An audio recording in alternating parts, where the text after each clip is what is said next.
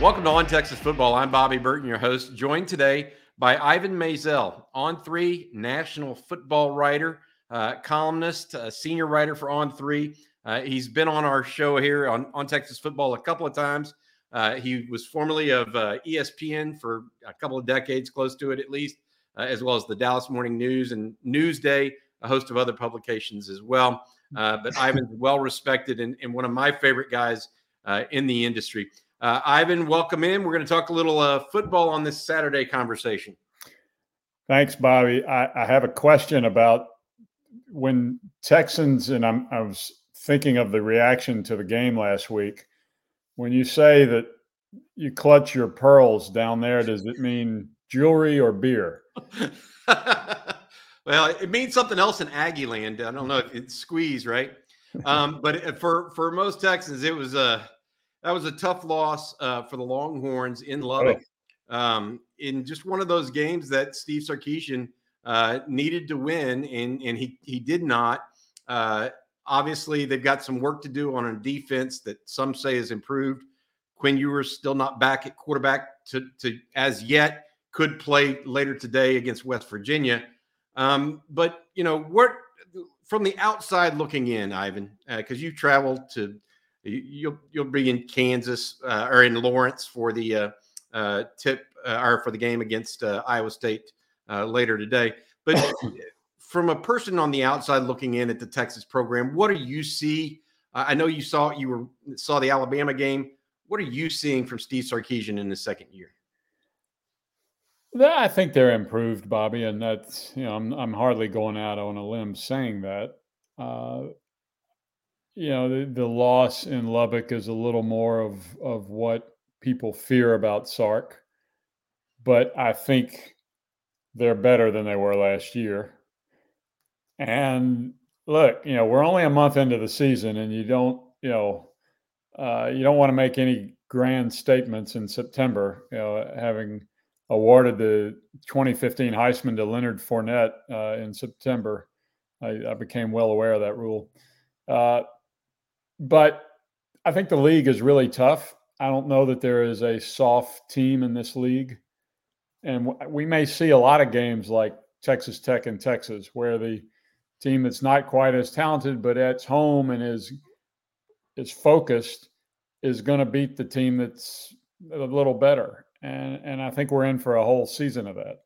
Yeah, it looks like the Big 12 up and down it is very, very good. To your point, there's no real weak teams, not with Kansas doing what they're doing this year in particular. But talk to me about this Texas West Virginia game and what you think of it later tonight. Well, I like Texas. They got better players in West Virginia. I think they'll be focused after last Saturday. I loved Bijan Robinson saying he was carrying a football around campus this week. That was medicine that Johnny Latner took in 1952, I think, after he fumbled a few times for Notre Dame, and he went on to win the Heisman in 53, I believe. So, that made me smile, and it shows you that. No matter what you give these kids in terms of NIL or riches, they're still kids, and B, they still want to succeed. And, the money is not going to get in their way. So I think Texas will come out focused, and I think they'll play well. It's a litmus test of sorts in the Big 12 this week. All 10 teams in action, playing one another. Oklahoma at TCU, Texas Tech at Kansas State, Oklahoma State at Baylor, West Virginia at Texas, and then where you're going to be, Iowa State and Kansas. What do you make of Kansas right now? They're 4-0, not ranked, but probably should be. Yeah. Jalen Daniels is having a whale of a season. The KU quarterback that engineered the win over Texas a year ago at DKR. What are your thoughts there? I like Kansas. Jalen Daniels is playing great football. He's a veteran guy. Somebody tweeted out early this week what he's done against the blitz, and the numbers are scary good. And I think Lance Leipold has done a tremendous job of instilling confidence and belief in this team. And, I don't have to tell Longhorns that, Longhorn fans that. It took until most of last year for it to kick in. And then once it did, they took off. And we're just seeing more of it this season. There may have taken some people by surprise early in September, but, I don't think Iowa State will be taken by surprise. What I'm really curious to see today, Bobby, is whether there is actually game day traffic in Lawrence. I'm sure that is something that hasn't happened in many, many years. Well, you and I were talking offline before we started this conversation. As a national football writer, when is the last time you went to Lawrence, Kansas to cover a football game? I think it was 1987. 45 years. Was my first year at the Morning News. And Kansas and Kansas State were winless late in the year. So I went up, and Kansas had a young first-year coach named Glenn Mason, who, of course, went on to have a very good career at KU and at Minnesota. And it was the last year before Bill Snyder got. Seeking the truth never gets old. Introducing June's Journey, the free-to-play mobile game that will immerse you in a thrilling murder mystery. Join June Parker as she uncovers hidden objects and clues to solve her sister's death in a beautifully illustrated world set in the Roaring '20s. With new chapters added every week, the excitement never ends. Download June's Journey now on your Android or iOS device, or play on PC through Facebook Games.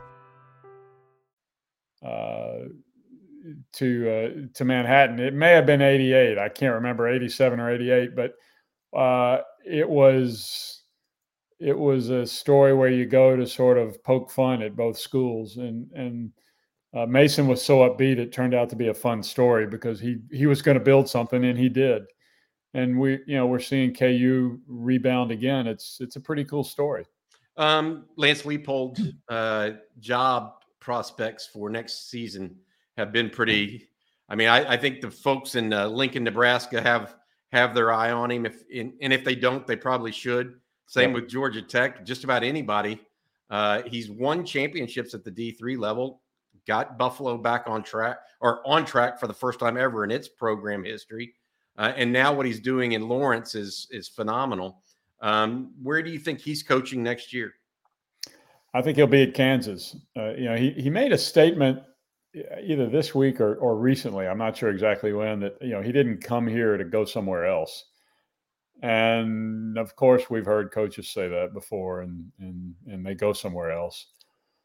But I think there is he seems like a guy that would think long and hard before he would job hop, and I think he's very appreciative of KU giving him the opportunity at the FBS level. He's close to 60 years old and had never had that opportunity. As you said, he won D3 titles at Wisconsin Whitewater. He went to Buffalo and did very well, but he never got a shot. And after spring practice last year, let's not forget that, after spring practice, took the opportunity to go to KU, which was a job that most people have said, you got to be nuts to go take. And he took it. It's been a fast turnaround. It's a great story. I hope he stays there for a long time. Yep. I think it is a great story. Looking at the other games in the conference, do you think KU is going to beat Iowa State? I do. Okay. It'll be interesting because Iowa State actually will be the first defensive-minded team that KU has faced. You can't call Houston that. You can't call West Virginia that. So it'll be interesting to see how that pans out. Let's go up to Fort Worth and talk about Oklahoma TCU. The Sooners coming off their first loss with Brent Venables as a head guy. TCU does not have their starter, I don't think, again this week. Chandler Morris is expected to be out, I believe. I'll double check that, but and post it on the comments section of this video. But OU going to Fort Worth, what do you think of that game? Well, Max Duggan's done a great job at TCU playing quarterback, and it's Sonny Dykes is a quarterback whisperer. I mean, the guy knows how to coach offensive football, and I think he's going to put points on the board. And as we saw last week with OU, they are vulnerable, which is a surprise with a Brent Venables team. But I think it's going to be the typical TCU shootout. I'm probably leaning a little bit towards OU just because I think there's a talent difference there. But I think it's going to be a great ball game. Yeah, it'll be interesting because I think this is going to be TCU has a wide receiver named Quentin Johnson that not enough people know about nationwide. I don't think. I mean, I know you're aware of him, but he doesn't get the PR run that a lot of them do. He doesn't have the greatest stats either. That's part of it.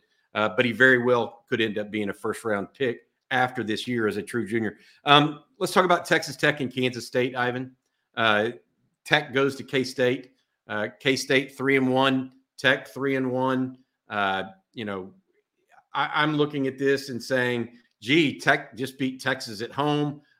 Donovan Smith, their quarterback, had an unreal game.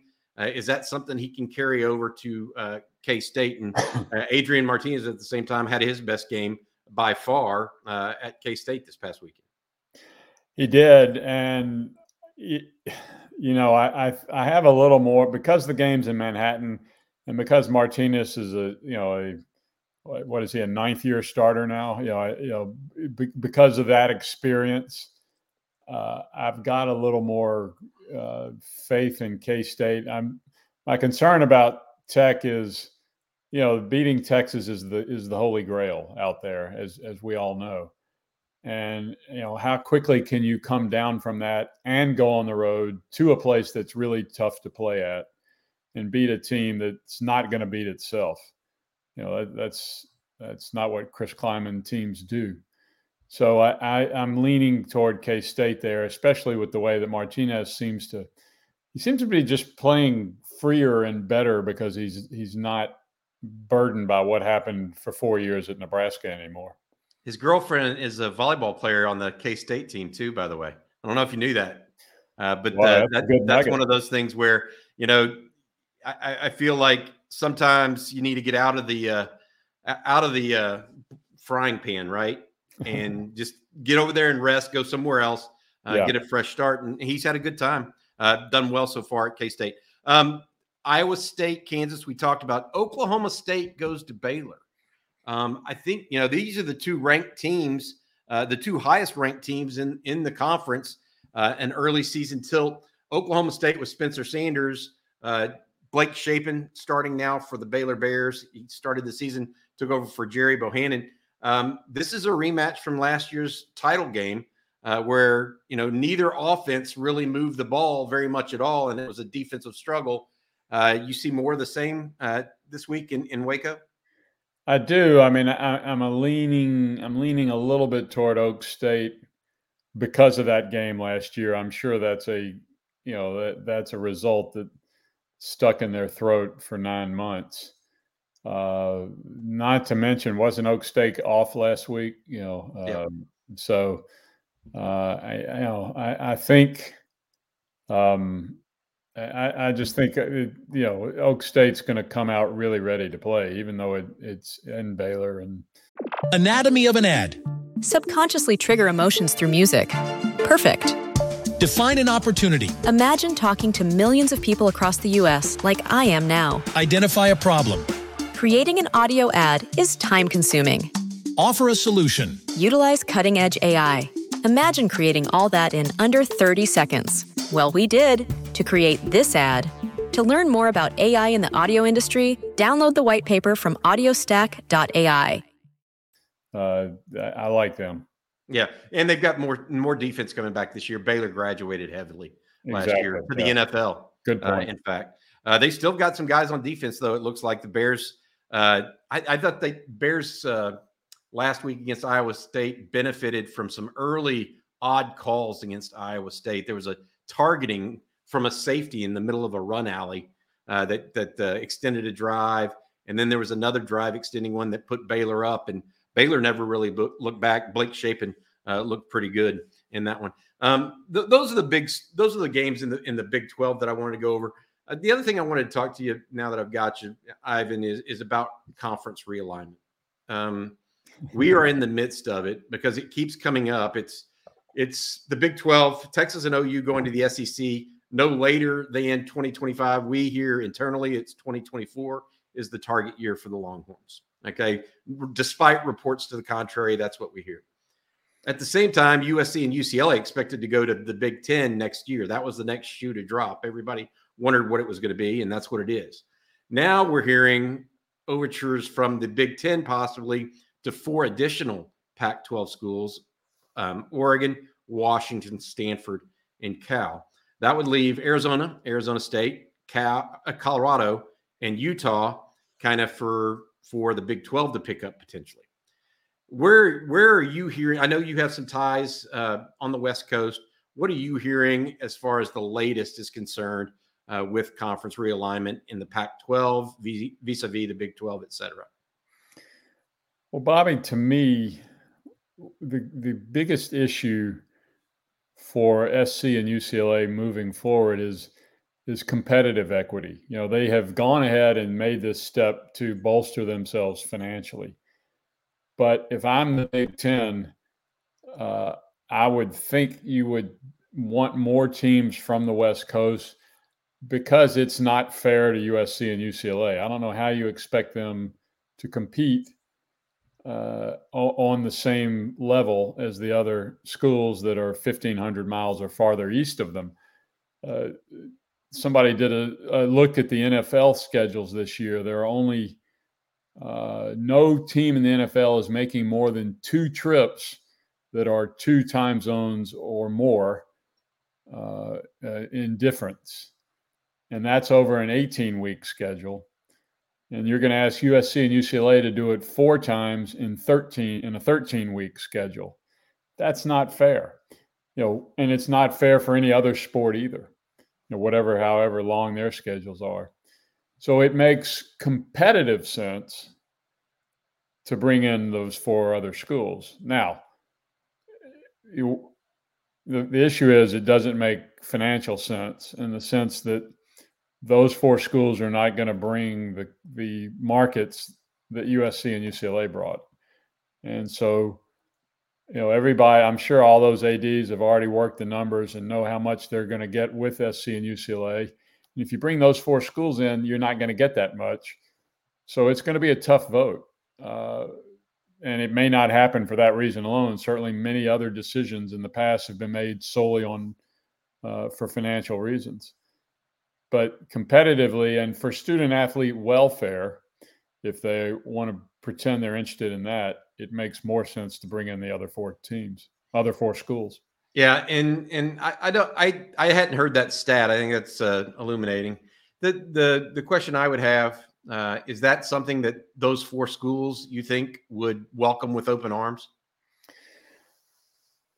Well, it seems counter that they wouldn't. I'm making sure because sometimes the devil is in the details. Washington State, I know at one time was yelling about not being possibly included. Same with Oregon State. Anything in that realm, or is that free and clear pretty much? Well, you know, I'm not. I will admit I'm not savvy enough on state politics in either of those states to know if it would make a difference. I know there are some states where it absolutely did make a difference. That's how Virginia Tech got into the ACC. Virginia was told you are going to vote for them, you know, within state politics.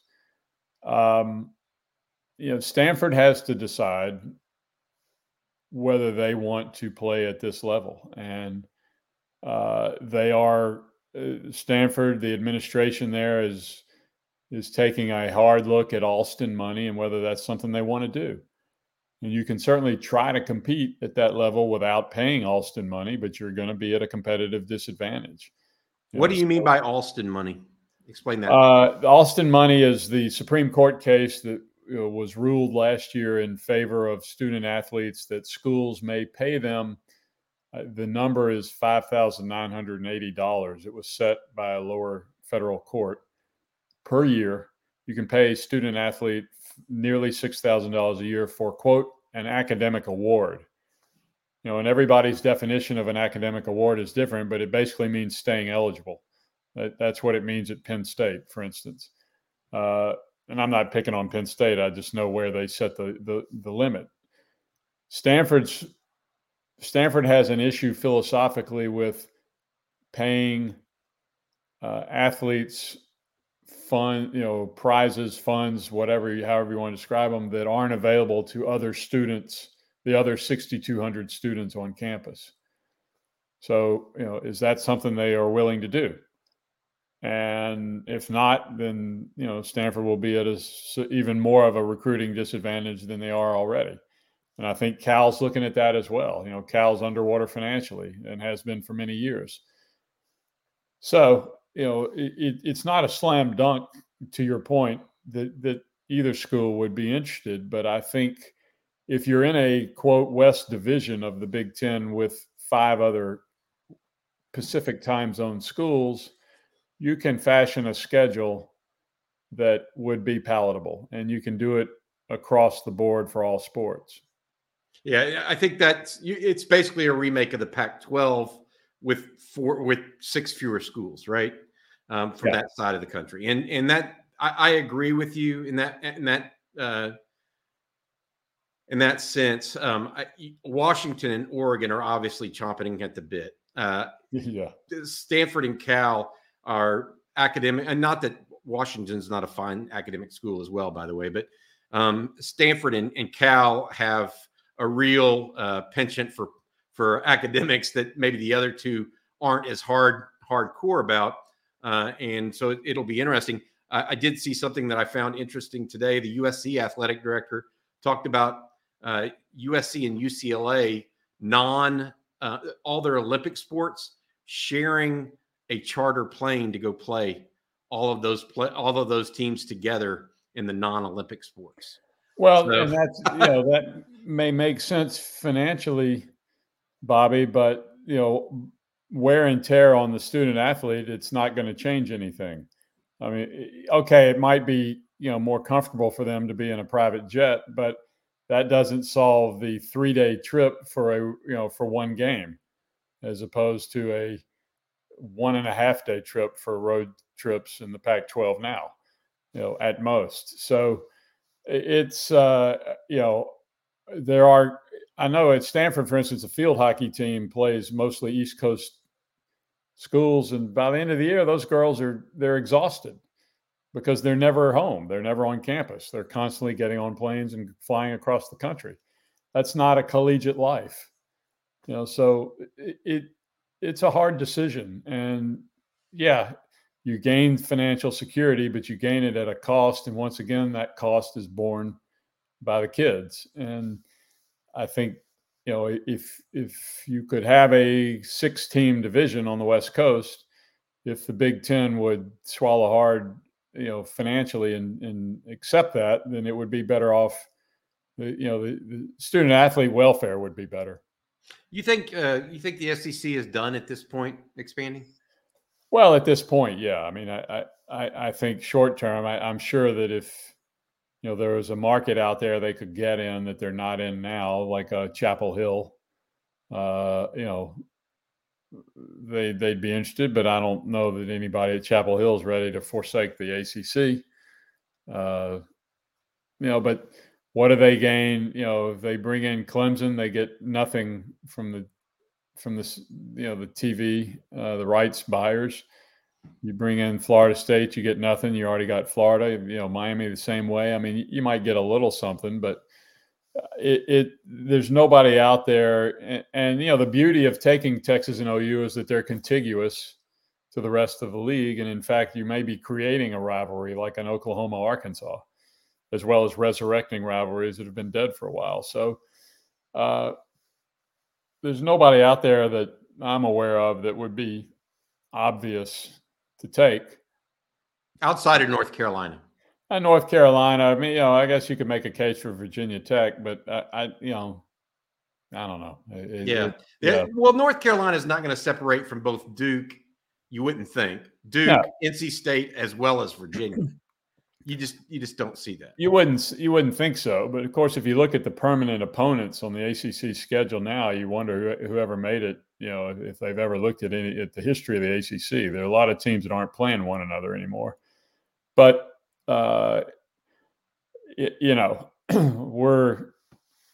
we're talking about Texas and OU going to the SEC as if, well, of course. And look at what they left behind, the tradition they are leaving behind by making that move. So, who's to say North Carolina wouldn't do the same thing for money? Yes. All right. That's a good discussion. Ivan, one last thing. I know you're a Heisman voter. Your top 2 or 3 right now in the Heisman? Oh, I really haven't. It's been an odd year in the sense that we're getting to October 1st to my mind, without an obvious go chase him. Yeah. And I wrote a column this week wondering how DJ Uiagalelei was ACC quarterback of the week when Sam Hartman played better last Saturday. I mean, I thought Sam Hartman played great, and I'm really curious to see how he does in Tallahassee against Florida State, because I could easily see voting for him. Jalen Daniels has got the storyline behind him, and he's having a great year, and Kansas is, great guns. You tell me, who do you like? Yeah, no, CJ Stroud is probably the one that gets the most play, sure. Right? But at the same time, I mean, at what point does every Ohio State quarterback, it's like picking Bryce Young again, right? Well, it is, and he's the preseason favorite. But I got to tell you, their last 9 first quarter drives, they've scored touchdowns. Since the Notre Dame game, the last 3 games, there were 2 drives that leaked into the second quarter, and they got a touchdown and a field goal. So it's either 10 out of 11 or 9 of 9, however you want to look at it. And he is doing remarkably well. You're talking about Stroud there. Stroud, yeah. Obviously. Yeah, Young doesn't have the receivers this year, no. I think, to put him in the same caliber as he was a year ago, or Alabama in the same caliber they were even 2 years ago with Devontae Smith and Jalen Waddle in that group. All right, Ivan Maisel of On3, national or senior college football writer, a friend of mine for a long period of time. He is not only a great wit about college football, he's a good guy as well. Please check out his stuff on on3.com. Ivan, thank you so much for joining us on Texas football. Enjoy your Saturday in Lawrence, bud. Thanks, Bobby. Talk to you again soon. All right, have a good one now.